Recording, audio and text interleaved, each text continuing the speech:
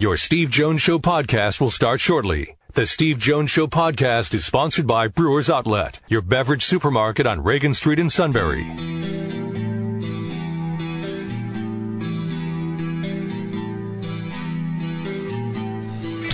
Sports talk where your voice counts. This is the Steve Jones Show on News Radio 1070 WKOK. Now from the Sunbury Motors Studio, here's Steve Jones. Final hour for the week brought to you by Brewers Outlet, Reagan Street in Sunbury, the beverage supermarket. All right, it is the first official day of summer. It's the first official weekend of summer. The 4th of July is less than 2 weeks away. You need to stock up. Brewers Outlet, Reagan Street in Sunbury, the beverage supermarket, imports, domestics, microbrews. They have the best selection of beer anywhere. Maybe your group likes wine coolers, water, soft drinks, snacks. They have plenty of that. They roast their peanuts fresh and hot every day. Bags are right there at the register in the pickle bar, led by the barrels and the dills, indeed second to none. All at Brewers Outlet, Reagan Street in Sunbury, the beverage supermarket. I'm in the Sunbury Motors studio. Sunbury Motors, 4th Street in Sunbury. Sunbury Motors, Kia, routes 11 and 15 in Hummel's Wharf. John Urschel in a few moments. First of all, our play-by-play call of the day. The Reds go to Miller Park to take on Christian Yelich and the Brewers. 2-2 the count. And a high drive, deep right. Christian Yelich, number 28. And one of his longest ones of the year at Miller Park.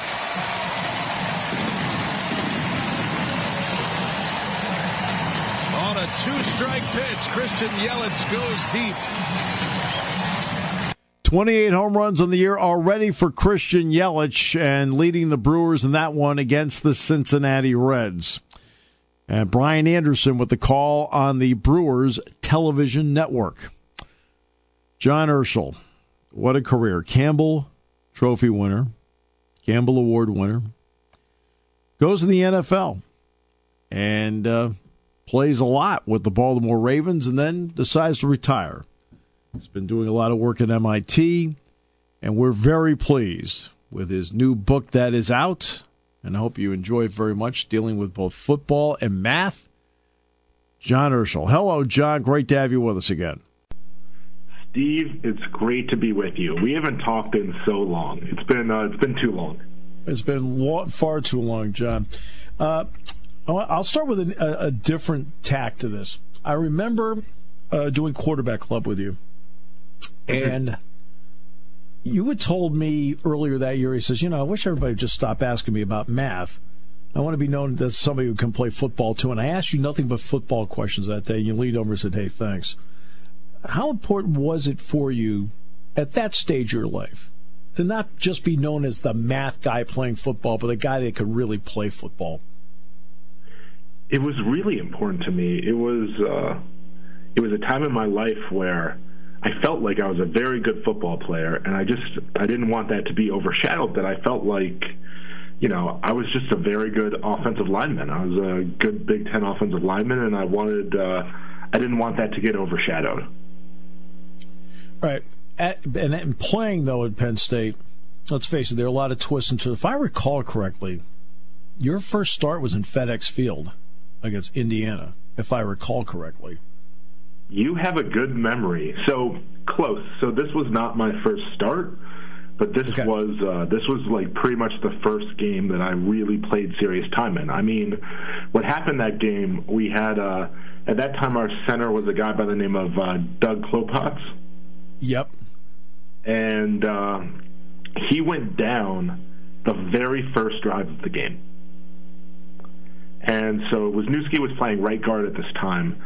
And typically, the center goes down, you put the center in. So at that point, Ty Howell was the backup center because, Matt had mono, but Coach Paterno decided that he didn't want Ty to go in, but instead he wanted me to go in at guard and Wisniewski to move over to center.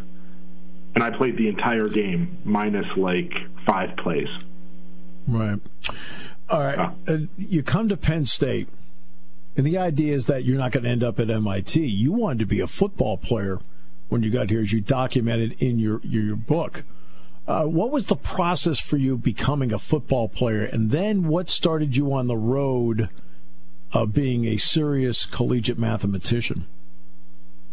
Yeah, I'd say that when I got to Penn State as a football player, I was very raw. I was undersized, and the thing I really focused on was just keeping my head down and getting to work. I always tell people that I had so much more math talent than football ability, I would say, and math has always come easier to me, but football, man, it just took a lot of hard work, like a lot of hours of just dedication and deciding that I'm going to make myself into a good football player and I'm going to contribute. I mean, when I was recruited by Penn State, I was I was a 2-star recruit. No one really had interest in me, and I think I was like the 26th out of 27 people they signed that year, and the 7th offensive lineman. So, yeah, the number of times I ran into you at Starbucks and you were there with your dad, and you were on the number of times you guys were on your computers. Yeah, pretty high. I mean, yeah. I just Starbucks. Like, I've always been a big fan of doing math, doing work in coffee shops. Yeah, yeah. What was that bonding experience like? Because you'd be there with Dad. I mean, and I always thought that was really cool. It seemed like you were sharing a lot together, even though you had computer screens in front of you. Yeah, absolutely. I mean, my dad visited me all the time. He was like, he really enjoyed Penn State and me playing at Penn State. And my dad retired. He was a thoracic surgeon. And so he loved learning. I loved learning, and sort of like learning together, even though we might be learning different things, was something that we did often when I was in college. Your mother, though, supported everything you ever did. She, as you point out in the book, she would work the concession stand at high school and the whole deal. Mm-hmm. But would it be fair to say she was not completely enamored with you playing football? Not exactly. She is not your typical football mom. She will support me in just about anything I do, even if she's not the biggest fan of it. And football. This was not her favorite thing in the world. In fact, I think in the book you said she described that you were the one that was next to the guy that was hiking the ball. Exactly, yeah. This is exactly right. She would come to every game, cheer me on, support me in every way possible. But she was not enamored by football. She cared a lot more about science and technology. All right, so when you're at Penn State, then the opportunity then arises where you can not only learn math at the highest level, but you could also teach it. What did it take for you to teach a class, and what did you learn about math from a teacher's point of view that made you a better mathematician? That's a great question. So it actually wasn't too tough to be able to teach. I mean, the toughest thing was just talking to the football department and making sure the academic advisors on the football team are good with it, the coaches are good with it, because when you're teaching a course, you have to be there for exams. You can't you can't miss these things. And so we made sure that all the scheduling worked, and because I had already graduated with my undergrad, and I was a graduate student in the Penn State math department, I mean, this is what graduate students can do. And so I decided I wanted to teach a couple courses because I thought I might want to be a professor and I wanted to get some experience. And I'll say it was absolutely amazing teaching at Penn State. And one of the biggest things I learned sort of about math from teaching at Penn State is more important than my students sort of, remembering some math formula or something of that sort, is that they just are a little bit better at thinking quantitatively by the time they're done with my course. In the sense that, math fundamentally is a tool to help you solve problems. and think quantitatively. And so I hope everyone who takes my class feels like they're at least a little bit of a better thinker by the time they're done with it. Sometimes if you are a great athlete, I'll give you an example. Ted Williams, great hitter. Mm-hmm. Ted Williams, when he became the manager of the Washington Senators back in the late 60s, had to discipline himself because even though he worked at hitting, it still came easy to him, and he had to remember that what was easy to him may not be easy to somebody else. Did you have to? You've always loved math, and it's been easy for you. In teaching, have you had to discipline yourself to remind yourself that what may be easy to me is not easy to them? Yes, but not as much as you would think. I think that this is something that all teachers, I think, go through to some extent. The fact that you're teaching some material or some subject means that you're an expert at it. And because you're an expert, certain things start to feel obvious, start to feel like they come immediately. And so I really try to assume as little as possible. And I think sort of not making that mistake is something that just comes with teaching experience. This is just something that I think every teacher sort of learns and gets better at as time goes on. You went through one of the more tumultuous times that any college athlete can go through here at Penn State. In the end, how much did that help you grow as a man and around with your teammates? I think it was really a great sort of opportunity for growth, and I have to say that there's no time period in sort of Penn State football history that I would rather be at Penn State than during that period. I have to say that, first of all, I was honored to be able to represent my football team and my university as sort of someone, facing the world and sort of showing that, Penn State University is an amazing place full of, all of these people doing great, fantastic things, and that, a university isn't defined by like the actions of one single person. And that was something that meant a lot to me, to be able to give back to a university that's given me so much. And I have to say that it definitely helped me grow as a man to sort of put things in perspective. Right. You were talking earlier, a couple answers ago, John, about there are certain parts of math that become obvious. In football, something that is not obvious is that by the end of the season, and I'm not telling you, but I'm telling the audience, every single player is hurt by the end of the season. The last week, of course. The last week, and I knew you were banged up. I forgot it was your hip. I think I'm right about that. It was your hip that was bothering you going into the Wisconsin game. And, of course, you and I know that we fly out on the plane and the whole world thinks that, 9-2 Wisconsin's going to take a baseball bat to Penn State. And not only did Penn State win, but it was impressive. What was that like to be in that moment, knowing that there was no bowl game, it was your last game, and guess what? You went out doing what you just did. It was an amazing feeling. I mean, when people ask me about my favorite, Penn State football game, they ask me about, the 409 win. They ask me about, triple overtime versus Michigan. They asked me about all these different games. My favorite Penn State game was my senior year at Wisconsin because, like you said, first of all, Wisconsin was really, in the media, they were talking about sort of why they should be considered for the Rose Bowl. They were making a case for themselves for a BCS Bowl, and they were very much looking past us. We were 24 or 25-point underdogs, and really no one thought we had a shot. We had sort of been written off. And, we just decided, like, that week of practice was one of the best sort of weeks of practice that, I've seen a Penn State football team have in my entire career. And we just went out there and we decided that, no, we are going to sort of rewrite this narrative, and we're going to win. And we just went out there and we did it, and it was an amazing experience. Yeah, I remember after practice that week, and then getting on the plane with you guys on Friday, I saw Jack Ham, and he said, "What do you think?" I said, I think they may kill this team. He said, really? I said, yeah, they were that good in practice that week. Look, you get drafted by the Ravens. It's a business. Mm-hmm.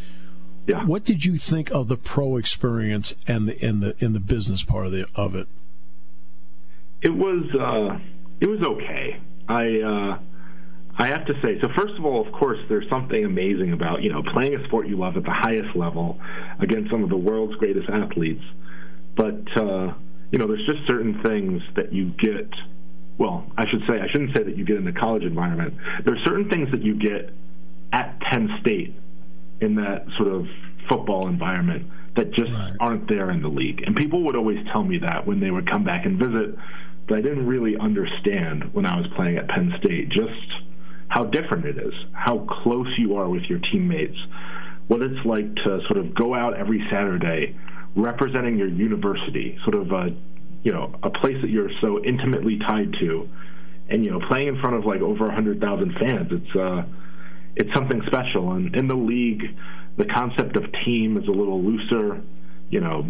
A pro team doesn't really have that much of a commitment to you in many ways, and you're more like an independent contractor. And guys on the team, while they're not nearly as close, a lot of them are like competing for jobs.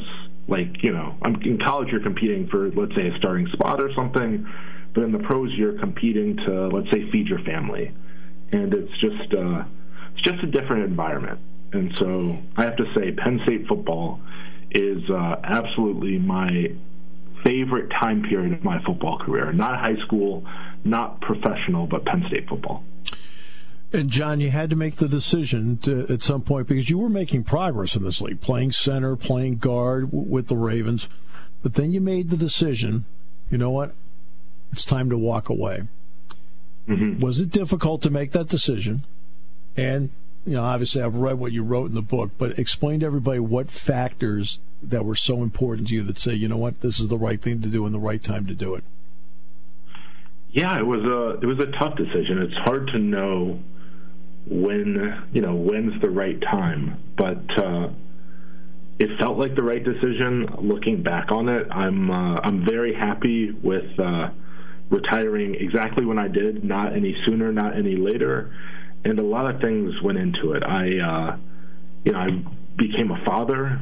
I became more and more sort of invested in my mathematics career. I mean, I had started my PhD in mathematics at MIT, and I started to become sort of and care more and more about sort of my longevity, sort of like being healthy and raising my daughter and doing mathematics for many, many decades. To that end, how fulfilling has your life become? Absolutely. It's been amazing. I mean, I have to say, looking back, I just had, for me personally, I just had the most amazing football career.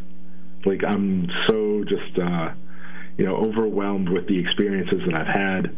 And I have to say, I'm so happy, finishing my PhD in math at MIT. I graduate next spring. Raising my daughter has been, this amazing thing where it's something new every day. And I'm just very happy with what I'm doing. Well, finally, this book isn't just good, it's terrific. What kind of reaction have you received to the book? I've gotten a lot of really positive reactions. I was on the media tour. It made the New York Times bestseller list. And one of the most interesting things is that, when you go on morning shows like Today's Show or, Strahan and Sarah, there's always producers and they read the book. And you wouldn't believe how many producers, when I was in New York City on my book tour, told me that the book sort of felt like a love letter to Penn State. Like, they said that by the time they were done sort of like reading the portions about Penn State, it made them all want to send their children just to Penn State and nowhere else. And they're right about that. John, as you mentioned at the beginning, it's been far too long. Yeah. Oh, go ahead, John. Sorry, I didn't mean to cut you off there. Oh, no, I was just going to say that, no, and it wasn't, I have to say, like, it wasn't purposeful. It wasn't something I thought about when I wrote this. I really just wanted to talk about my experiences and my college experiences and how it shaped me. And it wasn't until people kept telling me that over and over again, independently, that I came to realize, just how much of sort of an impact Penn State's had on my life. Well, and vice versa, the impact you had on people here. John, by the way, I just want to let you know, obviously I've done this job a long time, but I'm not going to speak to the math part. Obviously, you're a genius, but you were a terrific football player here. Okay, you really were.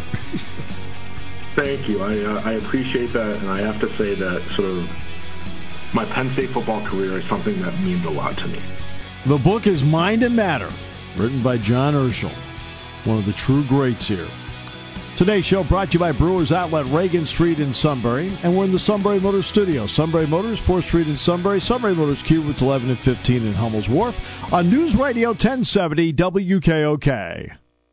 There's a reason Sunbury Motors Ford has been satisfying more customers and selling more cars since 1950. Isn't it time you found out why? Now through the end of June, SMC has 125 new trucks with savings up to $16,000. The Ford F-150 has been the #1 selling vehicle for 42 consecutive years, and one is sold every 29 seconds. SMC has 2019 F-150s from $25,904. Plus, there's 0% financing for up to 72 months on 2019 F-150s. There's 16 of the all-new 2019 Ford Ranger 4x4s in both extended and crew cabs, starting as low as $34,870. And Sunbury Motors needs your old truck, so they'll give you the most money for your truck trade, period. There's no reason to go anywhere else. Sunbury Motors Ford in the North 4th Street Auto Plaza, Sunbury. Driving you over 100 years, Sunbury Motors.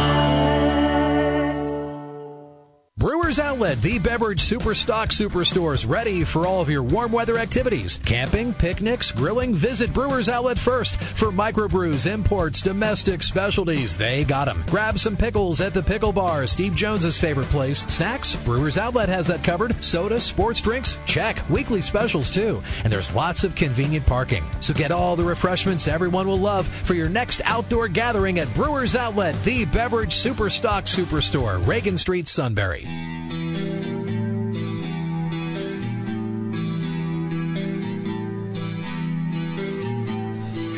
Sports talk where your voice counts. This is the Steve Jones Show on News Radio 1070 WKOK. Now from the Sunbury Motors studio, here's Steve Jones. Here it is, the first official day of summer, first official weekend of summer. 4th of July is on the horizon, just 13 days away. And we're going to be talking college football with Phil Steele, because you can talk college football spring, winter, summer, and obviously in the fall. Phil Steele in just a few moments. It is the magazine. It's the only one that I would even put my dollars down on. That's worth, because his has incredible value.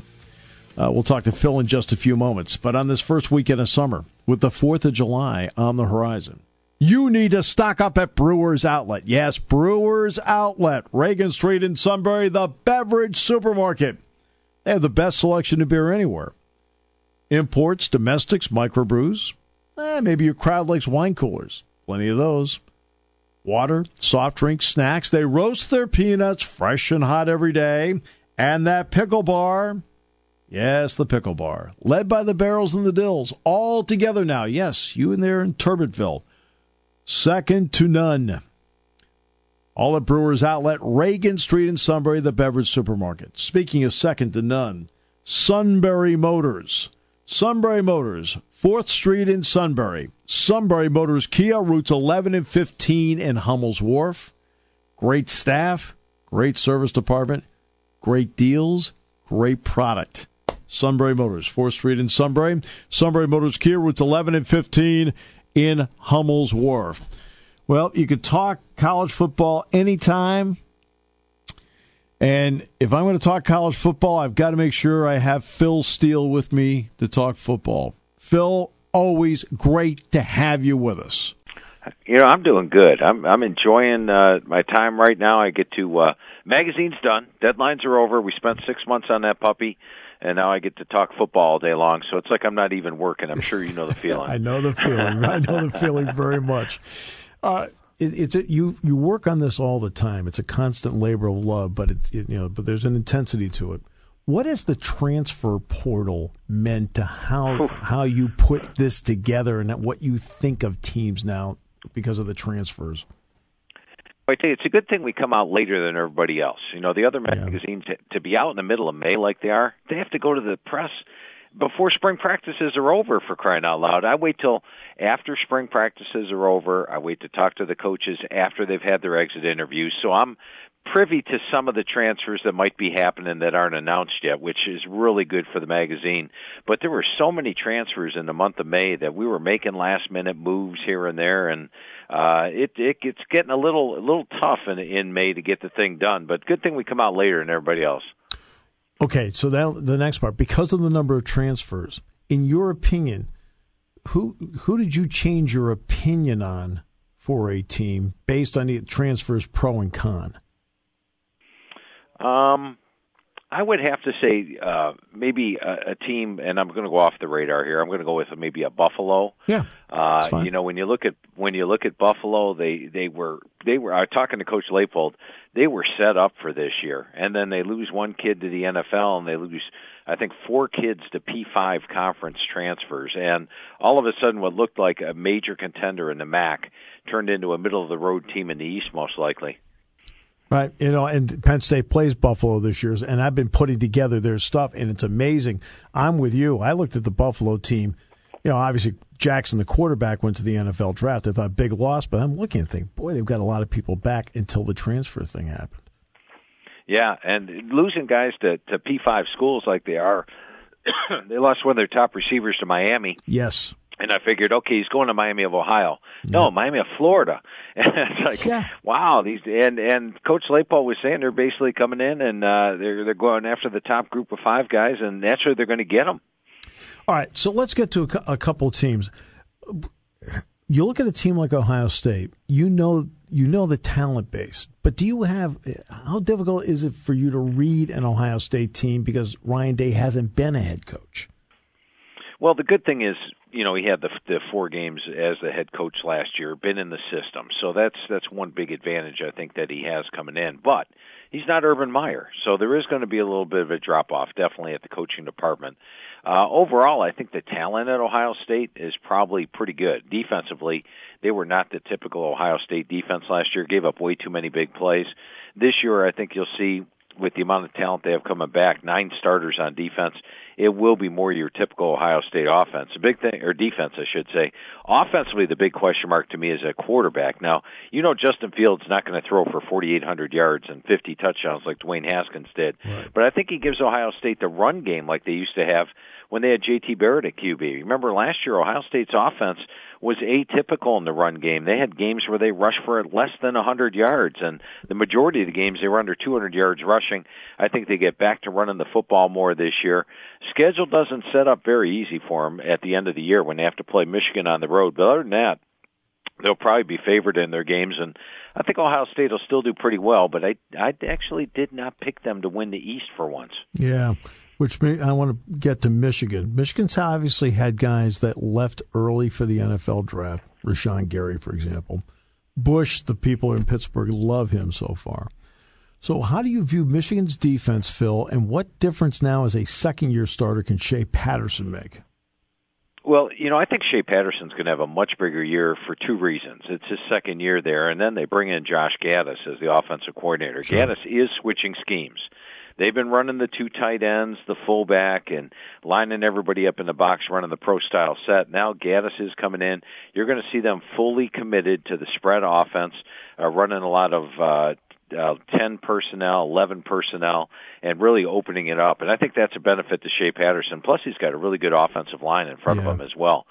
And with Michigan, it's Don Brown's defense. And, they do lose a lot from last year. But I'm going to take you back to 2017. They had 1 returning starter on defense. Right. They gave up 271 yards per game, 18.8 yards per carry. They were one of the best defenses in the country. And I think Don Brown's pretty confident in the defense that he's got coming back this year. Great secondary. And they've got some players up front like Kwity Paye, Carlo Kemp. Aiden Hutchinson. So I think Michigan's still going to have a legitimate top 10 defense this year. And that secondary is critical because if he can play you man up on the outside, as you know, Phil, then that allows him to play the Don Brown defense where he can turn the other 9 loose. Absolutely, and if he has the cornerback play like Lavert Hill yes. and Ambry Thomas, those two guys right there both have good size, good coverage ability. That just completely opens up that defense to the blitz package. And I tell you what, if I was an offense coordinator, that's one team I would not enjoy facing. All right, now let's get to Michigan State now. They have a lot of people back. You know, Willikis is back on defense. Bocce's back at linebacker. Brian Lewerke is a guy that when he's on, but he was banged up last year. But when he's off, it affects them. So what kind of barometer do you have on Michigan State, the kind of team that Mark can have this year?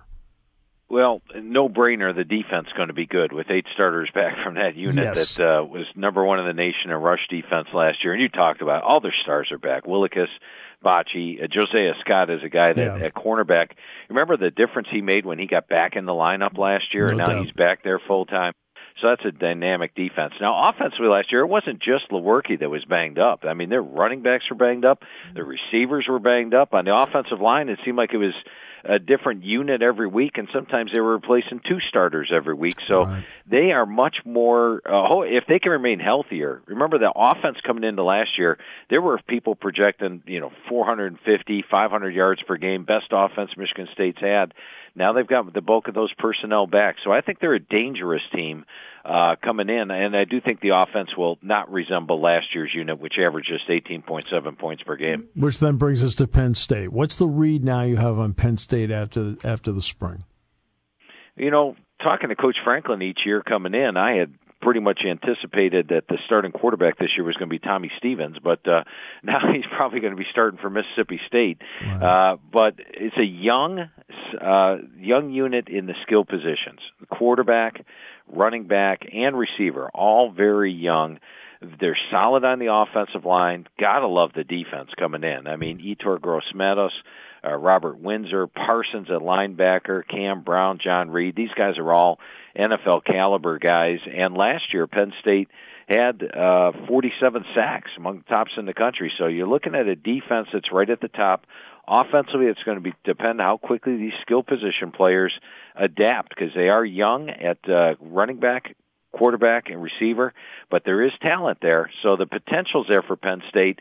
I'm going to sum up Penn State season this way, Steve. I'm going to say Halloween, because it all depends what the heck happens in October. It's trick or treat. Yep. It is at Iowa, open up with Purdue, at Iowa, Michigan, at Michigan State.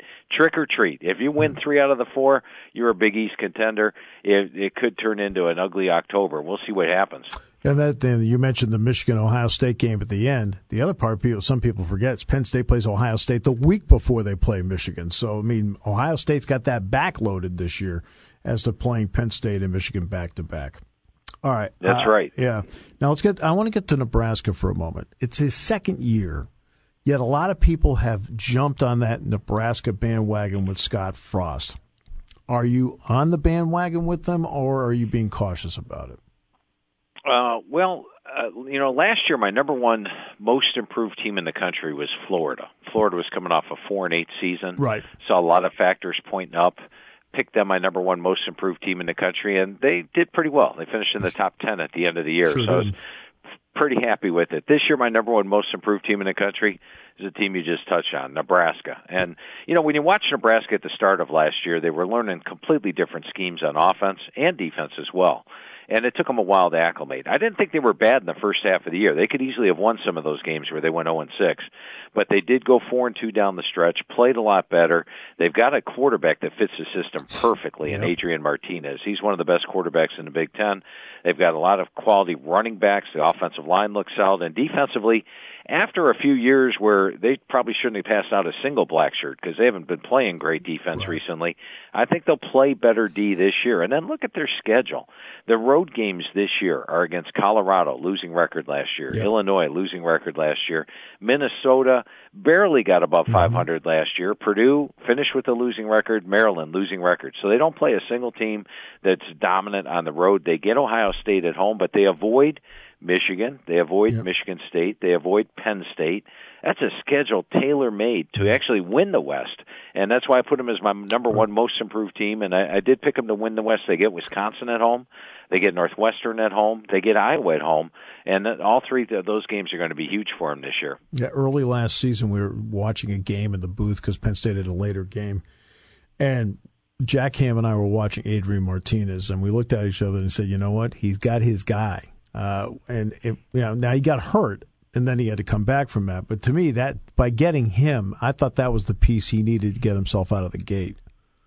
Yeah, and had he not got injured against Colorado in the third quarter, I think they would have won that game. They would have won the next week against Troy. And agreed. Who knows? With a couple of early season wins, it might have been a completely different season last year. There was so much last year that was a learning curve and the injuries and the schedule that all those things look so much better this year. I think we're going to see one of the most improved teams in the country. It seems like we're in an era in the college football playoff where the more things change, they still stay the same. And there have been some different teams that have been able to get into the Final Four, Notre Dame, of course, being one of them last year. But is it still really the same grouping in your mind, or is there somebody that can break through and get into that top 6 or 7 and make a run at it? Yeah, I'm going to throw a real surprise team out at you this year. Now, last year, my number one surprise team in the country, and to clarify what a surprise team is, it is a non-top 10 team that I think can make the playoffs. Well, last year, my number one surprise team was Notre Dame. Right. Notre Dame wasn't in the top 10 at the start of the year, and guess what? They made the playoffs. Yeah. Well, this year, I'm even going deeper into the well. I'm taking Utah, and I don't think anybody even has Utah in their top 25 coming into the season. Right.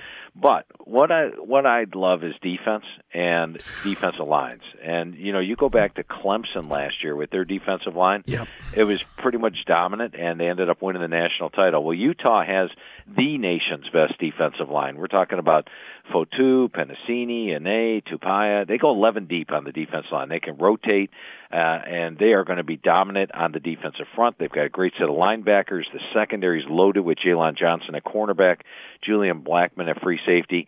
So they're going to play some dominant defense in the Pac-12. Now, offensively last year, they went 9-5, but they lost their starting quarterback, Tyler Huntley, and they lost their starting running back, Zach Moss, to injury. Moss was going to be on the Maxwell list at the end of the year, and then he got injured and missed the last 5 games. Those guys are back. The replacements are back. The offensive line looks solid. And then the schedule gets easier. Last year they played all the top teams in the Pac-12 North, and they also had to play most of the tough games on the road. This year they avoid a lot of the teams out of the Pac-12 North. They get Washington State at home. The only 2 tough road tests are USC and Washington, and both those teams in a little bit of a rebuilding mode. I've got Utah as my number one surprise team. It wouldn't surprise me if they shocked everybody and made the playoffs, despite coming off a 9-5 season. Washington had a very good offense last year. When they played them in the Pac-12 championship game, Washington had to fight for every inch on the field. Yeah. Lucky to score. Yeah, exactly. Lucky to score. All right, so that's your number one surprise. Look, there are obviously the standard bearers, Alabama, Georgia, Clemson. Do you see any fall off in those teams at all at this particular stage? All 3 of those teams actually look like they could be as good, if not better, than last year. Right. So Alabama and Clemson offensively. They're actually the top 3 offenses in the country. There's no weakness there. All 3 have outstanding offensive lines. All 3 have outstanding quarterbacks. All 3 have outstanding receiving cores. All 3 have outstanding running backs. Defensively, when you look at them, you remember last year, Alabama only had 3 returning starters on defense. Right. This year they have 6. They only lose 5 guys off the defense of the NFL. That's a low number for them. Yeah. So this is going to be your typical loaded Alabama defense, not the one you were watching in the championship game when they gave up 44 points, but heck, a lot of teams are going to give up 44 points at Clemson. Georgia's defense looks better this year. Clemson's D doesn't look quite as good as last year. I mean, they do lose 4 guys to the NFL, 3 first-round draft picks. Yeah. But I rate their defensive line number 5 in the country. So they've got the replacements. Yeah, they got the replacements lined up. Xavier Thomas, Justin Foster. Here's a couple of names that you got to learn because they'll be the dominant players this year on Clemson's defensive front. What do you think of Georgia and where they fit into this? I think Georgia could make the playoff this year. When you look at Georgia, as mentioned, they've got 6 starters back on both offense and defense. Jake Fromm back at QB. The offense is going to be loaded defensively. Last year they were rather inexperienced on defense, and I think it showed at times. This year they're more experienced on the defensive side of the ball. And then you look at their schedule. Their road games this year, they're against Georgia Tech, which is completely shifting systems. So Georgia Tech is a team they've handled in the past. They'll be able to win that one. Tennessee, Vanderbilt, they play Florida and Jacksonville, and they play Auburn on the road. I think Auburn's the toughest road test, and they lost the last time there. Right. But Georgia will be favored in all 12 games this year. I think that we might see an undefeated Georgia and undefeated Alabama in the SEC championship game. And then you've got Texas A&M. Jimbo's second year there. You talk about a loaded schedule. He's got a loaded schedule along the way. Can they start to make that move? You know, I know Alabama's at the top there in the West. LSU's there as well. Can A&M start to make a move, in your opinion? Yes. And when I talked to Coach Fisher this year, I wrapped up the conversation by saying, Coach, I think I'm going to put Texas A&M on my cover, national cover, next year. Next year. Because, you know, this year they open up with Clemson on the road, as you mentioned. They have to play Alabama at home. They have to play Georgia on the road. They have to play LSU on the road. That is a killer schedule, and they're somewhat inexperienced in certain areas. They only have 4 starters back on D. Next year, that defense looks to replace maybe just 1 starter, so the defense is going to be nasty. Kellen Mond will be a senior next year. Yep. In fact, the bulk of this team, it's a junior, sophomore team. I think Texas A&M next year challenges Alabama big time in the SEC West, and I think Jimbo Fisher might just have the Aggies on the cover, but next year. This year is still 1 year away, experience-wise, schedule-wise. I think they're 1 year away. Yeah. It is always a pleasure. It is great to have you with us. You add so much, and it is the only one I'll actually put my dollars down to get because it's that good. I appreciate that, Steve. That's a great comment, and I always enjoy chatting football with you, my friend. You're definitely very knowledgeable. Yeah, thanks so much, Phil. It's great to have you with us. Enjoy the summer. Can't wait to talk with you again. Sounds good, Steve. Have yourself a great summer, my friend. The great Phil Steele. Great to have him with us on the show today. Again, the news overnight after the NBA draft was over with that Josh Reeves signed a 2-way deal with the Dallas Mavericks. Your salary in the G League's higher. Normally, the G League salary is around $35,000. Josh can make $80,000 because of the 2-way contract. And if he can spend some time with the Mavericks, he can make a couple $100,000 when it's all said and done between the 2 contracts and the 2-way deal. So that's great news for him. And he'll be on the Mavericks Summer League team. Today's show brought to you by Brewers Outlet, Reagan Street in Sunbury, the beverage supermarket. Stock up tonight, and we're in the Sunbury Motors studio. Sunbury Motors, 4th Street in Sunbury. Sunbury Motors, Kia Routes 11 and 15 in Hummels Wharf. Thanks for joining us. Talk to you Monday on News Radio 1070 WKOK.